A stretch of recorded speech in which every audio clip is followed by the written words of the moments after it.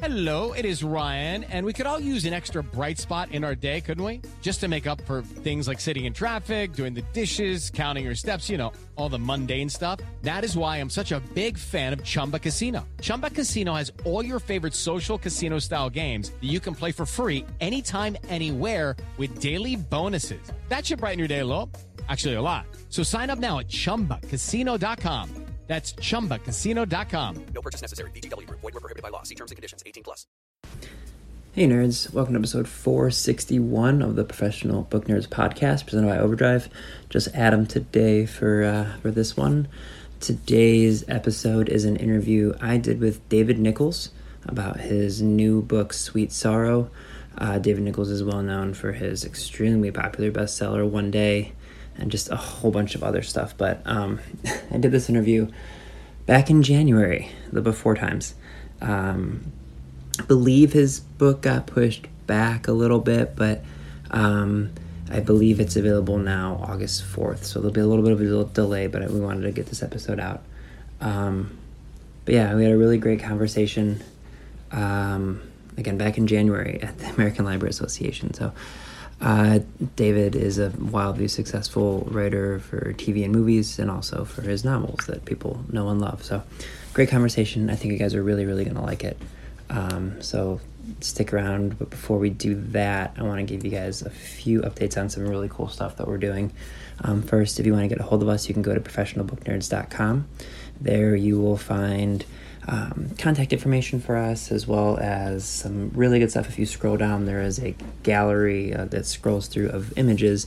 It's where you'll usually see like our 30-day book challenge that a lot of people love to do on Instagram. You'll also see the diversity bingo and the I believe it's called anti-racism bingo that Jill put together again for some social media stuff. A lot of people are really liking those. So that's where you can find the templates on those if you want to do them. Also, I'll put a link in the show notes for this, but we mentioned it on the end of Thursday's episode. But this coming Thursday, July 16th at 3 p.m. Eastern Time, we are doing a virtual social justice conversation with Kimberly Jones and Geely Siegel. They are the co-authors of the New York Times bestselling title, I'm Not Dying With You Tonight.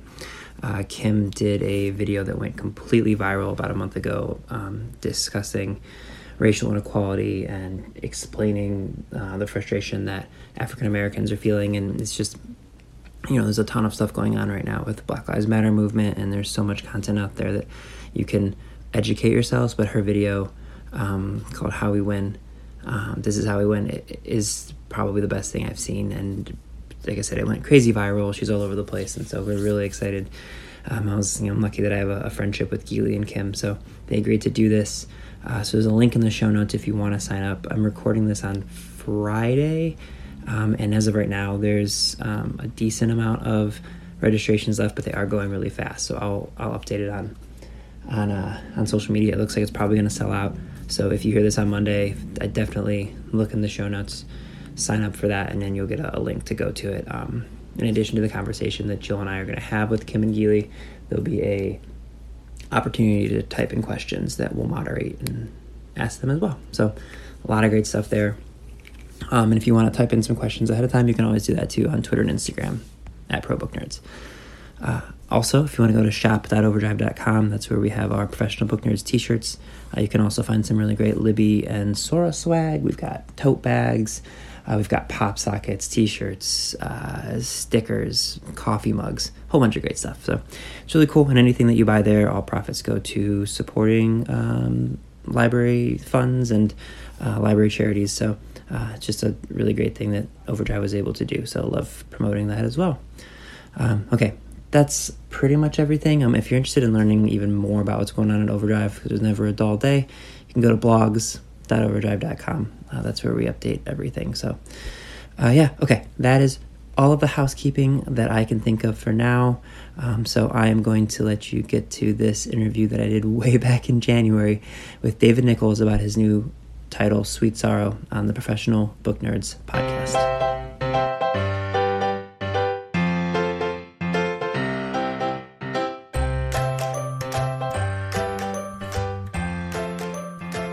Hi everybody, it's Adam, and I'm still sitting here at ALA in Philadelphia, in a rainy Philadelphia at the moment, and I am so honored to be sitting next to David Nicholls, who is the internationally best-selling author, perhaps best known for writing Us and One Day. Collectively, his novels have sold more than 8 million copies around the world and been published in over 40 languages. If that weren't enough, he is also an exceptionally talented screenwriter, having twice been nominated for the BAFTA and an Emmy. His new book, Sweet Sorrow, will be out in the U.S. this May and is out now in the U.K. David, thank you for joining me today. It's a pleasure. It's very nice to be here. So we always love having our authors kind of kick off our conversation by talking about their new book. So can you introduce our listeners to Sweet Sorrow? Sure. Sweet Sorrow is my fifth novel, and my other books had sort of been about love later in life, and I wanted to get back to the source, I suppose, and write about first love. So it's a coming-of-age story about first love set in the summer of 1997. And it's about a guy called Charlie Lewis who's leaving school. He doesn't really know what he's going to do with his future. He doesn't really have a vocation, and the long summer is stretching ahead of him. And one afternoon, quite by chance, he meets this girl, Fran, and they get on really well, and he really wants to see her again. But he finds, to his horror, that she is playing the role of Juliet in an amateur production of Romeo and Juliet. And this is going to take up all of her summer, and the only way he can see her is to join the production. So kind of against his will, he joins this production of this Shakespeare play. He doesn't think Shakespeare's for him. He doesn't think it's even the English language. He thinks it's another language. But he joins, and the novel is the story of that summer. It's the story of their love affair. It's the story of Charlie's troubled family life. And it's all told in retrospect. I wanted to write a book about nostalgia and memory. So it's told from the present day, from Charlie in his current situation, a situation which is informed by what happens over the course of that summer. I love that particular part of this because it's very common to find a first love novel. Those are all over the place, but it is a lot more rare to see one looking back with perspective. Yeah, I mean, there is a tradition of it, I suppose. I mean, there are a lot of wonderful first love, coming-of-age stories, but I think I wanted to tell it with a certain amount of distance and wisdom. Not write in the voice of a 17-year-old, but write in the voice of someone who's kind of haunted by this relationship and the events of the summer and needs to unearth them, excavate them before he can get on with his life. So it's told with a certain amount of, when we look back at that time of our lives, I think often there's a certain amount of embarrassment, certainly a certain amount of humor, the ridiculous way in which we behave, the mistakes we make, but also a kind of sadness, I suppose, a regret, a pleasant melancholy. Which is kind of encapsulated in that title. In the play, the line is, "Parting is such sweet sorrow that I would say goodnight until 'tis morrow." And I love the idea that there's a pleasure in sadness, and that's what I try to get into the book. Well, and you mentioned looking back, you can do it with some humor, because in the moment when you're 16, 17, 18 years old and you're experiencing these emotions for the first time, they feel so big, and the idea, and I was a very emotional teenager, so this really hit home for me, but the idea of laughing at yourself in the moment when everything feels so big, it's impossible. But then when you do look back, there's some embarrassment, but it's something where when you look back, you can be like, wow, that is actually pretty funny. It's a way to laugh at yourself that you definitely would not have been able to at the moment. It's true. I think all your emotions are huge. I mean, it strikes me that most of the books I love, a lot of the music I still love, they were things that I discovered when I was 16, 17, 18. You know, it's almost as if your nerve endings are turned up a little higher than usual, and the same applies to emotions. First love in particular, it's something that by definition only happens to you once and can be quite overwhelming. And adults have a tendency to look at it and think, almost imagine it's a kind of, it's a phase. It's a kind of inoculation that you have to go through and then move on with your life. Well, isn't it what they say, the tragedy plus time equals comedy? Yeah. Like, to a lesser extent when it comes to relationships, it is very much where it's like, again, I'm fortunate where my wife and I, our best friends are people that I grew up with in high school, and my best friend's wife was my first girlfriend, so we have this hilarious ability to look at our relationship when we were like 13 and 14, and now in our mid-30s we can laugh at it, but I don't even know that I could have laughed at it in my early 20s. Like, you have to have that time. You have to be incredibly, well, you just are incredibly earnest and passionate and intense. And I wanted to write about that, but with some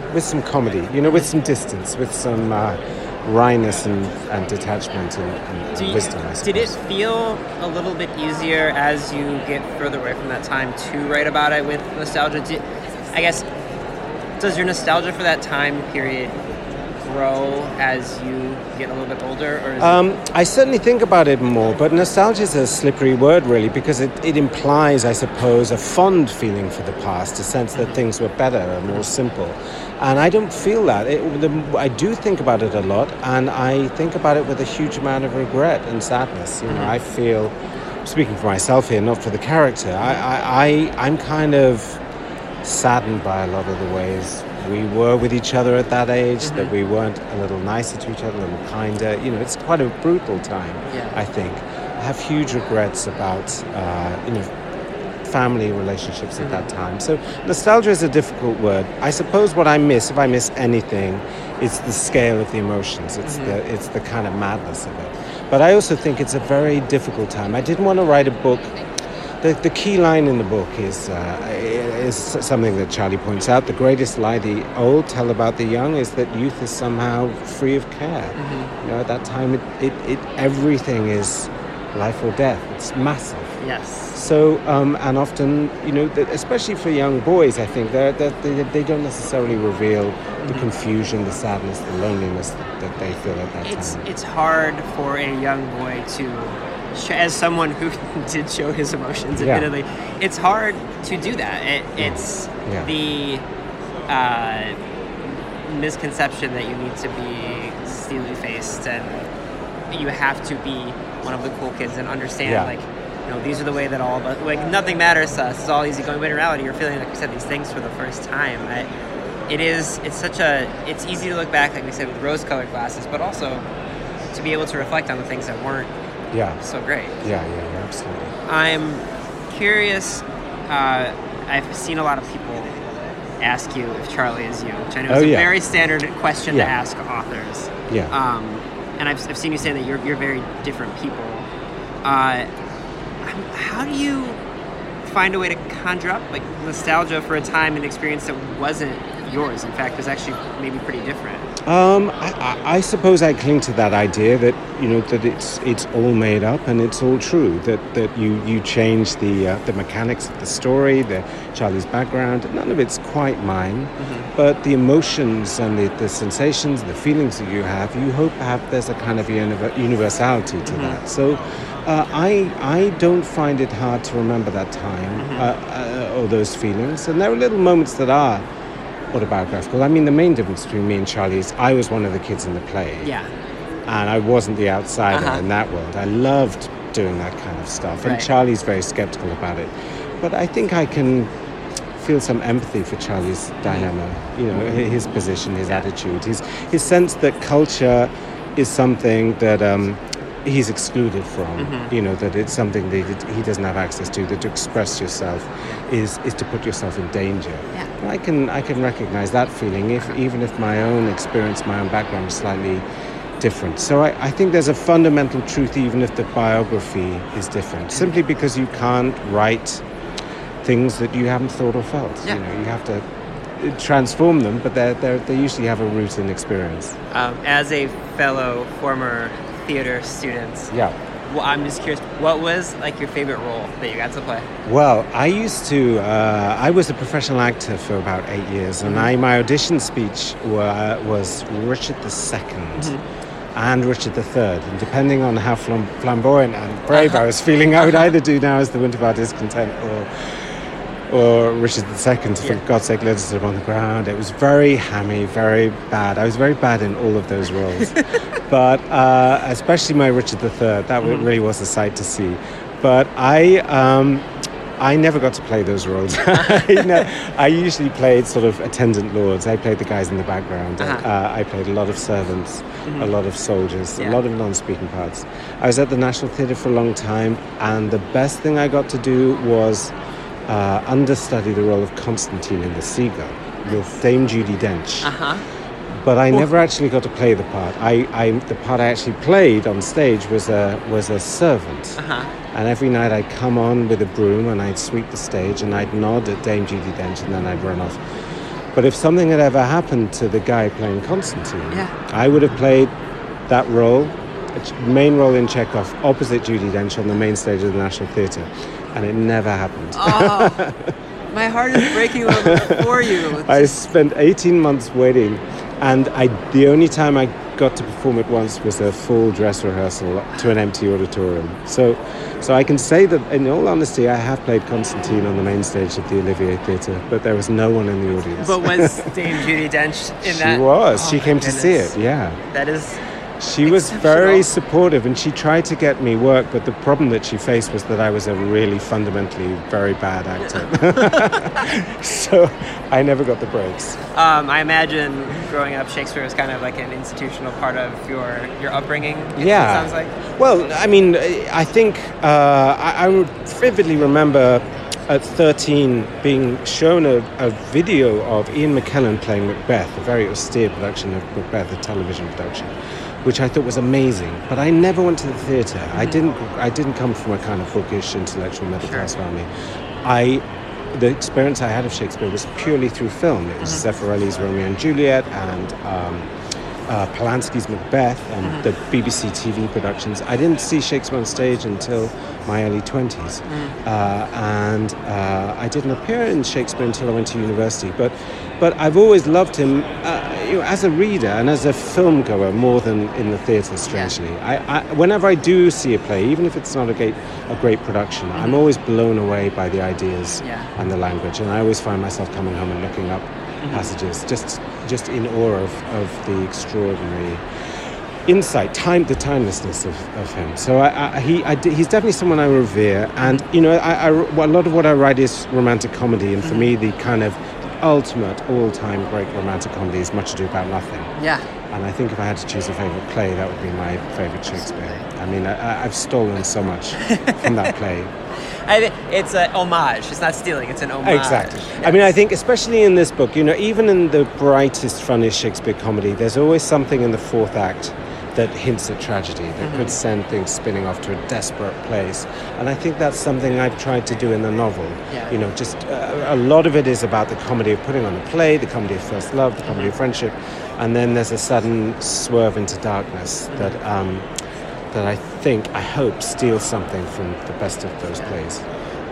One of your previous very successful novels, Us, was more of a road trip. Yeah. Sprawling. To me, it felt like environments were very much part of the story. Yeah. Did Writing Sweet Sorrow feel different? I don't want to say grounded, but did it feel different having it be in one specific place? I mean, talking about Us for a moment, we just filmed the TV series of Us. We just filmed the BBC adaptation, so we've been in those places for real, which has been really exciting. It's set all over Europe, so we've actually been on the road just as the characters were in the novel. This book, I wanted to write again stealing from Shakespeare, I wanted to write a kind of pastoral book, a book set in the English countryside. Not in an entirely picturesque way. The town that Charlie grows up in is quite a kind of provincial, small-minded, quite ugly place, but the countryside around it, something happens when he leaves the town and goes into the country. And it's the first novel I've written that isn't urban, that isn't set in London or a European city. And that's been lovely to write. I hope it has a kind of more lyrical, romantic quality because of that. I mentioned you're also a screenwriter. What feels different between the two, the screenwriting versus novel writing? I mean, I imagine they have to be like flexing different muscles. Yeah, I mean, the novel is a fantastic medium to explore characters' inner lives, what they think and what they feel. It's very natural as a novelist just to pause the action and explain to the reader what's going on, either in the first person or third person. The screenplay is all about what people say and do, and you very rarely have direct access to what people are thinking. Just as in life, we never say what we feel, we never say what we think, so characters in the screenplay rarely do. And when you adapt a book into a film, the first stuff that you cut is the observations, the internal monologues, the ironic self-reflection. All of that has to go. What you're left with is what people say and what they do. And that's tough, because you lose a lot of your best material instantly.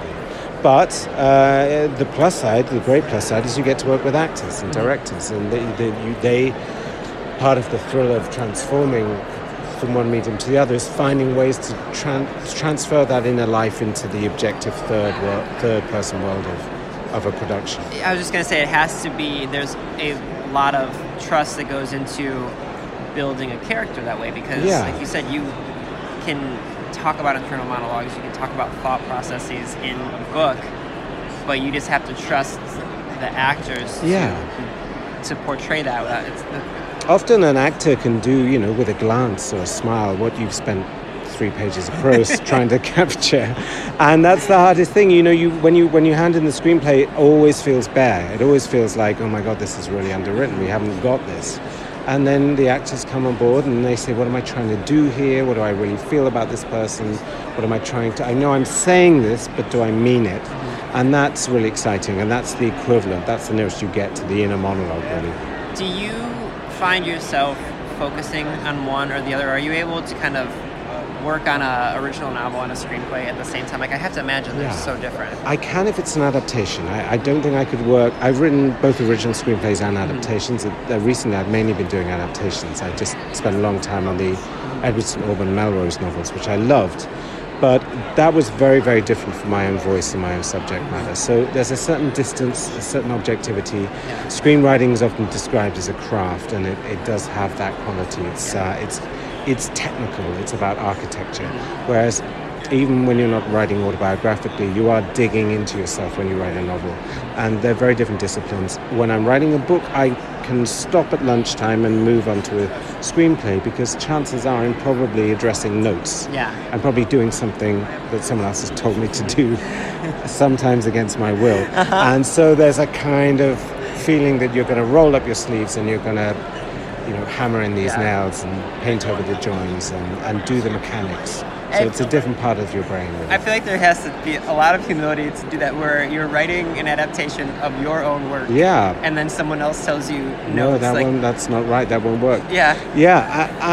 I was a screenwriter before I was a novelist, so it's come as less of a shock to me. But even so, I think that's why it's not always a good idea for writers to adapt their own work, because you always have this voice in your head that says, but hang on a second, I made this up, and this is my story. I know who these people are better than anyone in the world. Yeah. You can't tell me to cut this speech. You can't tell me to lose this scene. I know what it's doing. And you have to step away from that, and you have to have some humility and some objectivity and a recognition that they're very different mediums, and something that's hysterical on the page won't necessarily be so on the screen. And also, money is involved, and it's going to cost a lot of money. We were speaking with, who was it? I think it was Harlan Coben. Yeah. And we did a live event with him, and he talked about one of the first scenes he wrote for his show was this like $1 million scene. Oh no, it was Michael Connelly. It was it for Bosch, and one of the first scenes they shot was this like $1 million scene. Yeah. And they went up and they asked him, like, moving forward with your novels, we love your work, we love your adaptations. Can we have some more grounded places? Two-handers. Exactly, a two-hander, exactly. So people talk about, such a major part of improving as a writer is being a reader. Yeah. But when it comes to screenplays, obviously you can watch shows and see how things are adapted, but do you have to... Are you finding screenplays to read to improve? Like, that's a unique... I used to when I was starting out. I used to read a lot of screenplays. I used to read the great screenwriters, Billy Wilder and Charles MacArthur, and people that were really masters of their craft, because I think when I started, I couldn't quite work out how creative, how entertaining, how detailed, how descriptive you could be in a screenplay. And I think there's a difference between the screenplay as a functional instruction manual for people to make on set, and a screenplay that you're trying to get going, a screenplay that you want people to read like a novel with the same kind of grip and entertainment. So certainly my first drafts, I try to make them a good read. But at the same time, I know that I shouldn't really be saying what the actor's face is doing. I shouldn't really be saying too much about camera moves. I shouldn't be telling the director to do his job. You have to strike a balance between making it fun and specific to read, but not doing the whole thing, allowing some air and some space for other people's creativities. And reading screenplays is a great way to do that. You know, if you sit down and read the screenplay of The Apartment, it's like a great novel. You'll just whiz through it. It's so entertaining. Oh, I love that book. That's such a good movie. It's a great work. How would you kind of classify yourself as a reader? When I can't imagine you have much time to do anything, but when you do read, like what types of genres and books are you drawn to? I read pretty widely. When I'm writing a novel, I find I don't want to read anything that's something I might want to write. Of course. You know, I don't want to read. If I was reading, when I was writing Sweet Sorrow, I didn't have a pile of, coming-of-age first love stories. Sure. That said, I did draw on my memories and my fondness for Salinger, for Philip Roth's Goodbye Columbus, for Laurie Moore's brilliant comic writing. You know, there's a little there are a series of touchstones that you draw on, but I don't read them at the same time. If I will read classics, I read a huge amount of American writing because I find that there's a sort of the cultural difference means that I'm not too worried about mimicry. You know, I can read Anne Tyler and know that I'm not going to write an Anne Tyler novel. Whereas if I'm reading a British writer who's writing social comedy, domestic lives, love stories, then I'm more likely to be swayed. So I do read some fiction, but I'm careful to, of course, keep away from anything that might contaminate. Sure. Anyone I might imitate too closely. Last question for you. What do you hope readers take away from reading Sweet Sorrow? I want a feeling of a sense of that, yes, that's what it was like. You know, a sense of identification. I don't think all novels have to do that at all. But the nicest responses I've had to this book have been, oh my God, I remember how that felt. I remember those parties. I remember the first kiss. I remember the awkwardness of friendship at that age. I remember the growing gulf between children, between myself and my parents. The people, even if they've had nothing like the experience that Charlie has, that there's a sort of emotional sense memory when they read the book. That's what I hope for. And those have been the nicest responses to the book so far. I also want it to be really, really, really funny. I want people to laugh out loud. I don't want people to smile. I mean, I really want people to laugh. Yeah. And I want people to be moved by it as well. That is perfect. David, thank you for joining me It's today. a pleasure. Very good to talk to you. Thank you. Readers can sample and borrow the titles mentioned in today's episode from Overdrive.com, and our library friends can purchase these titles in Marketplace. Professional Book Nerds is proud to be an Evergreen Podcast signature program. To learn about other Evergreen podcasts, visit evergreenpodcasts.com. Our podcast is produced, recorded, and edited by Adam Sokol and Jill Grunewald, and presented by Overdrive. For more information, visit professionalbooknerds.com. Bonjour. This is Fabulously Delicious, the French food podcast. I'm Andrew Pryor, and every week I bring you the wonderful and fabulous people involved in French food, whether they're here in France like me or from around the world. Each week, we dive into a specific topic, be it a French dish, an ingredient, or a French cuisine cooking technique. My guests are all about French food, so come join me on Fabulously Delicious, the French food podcast. Bon app!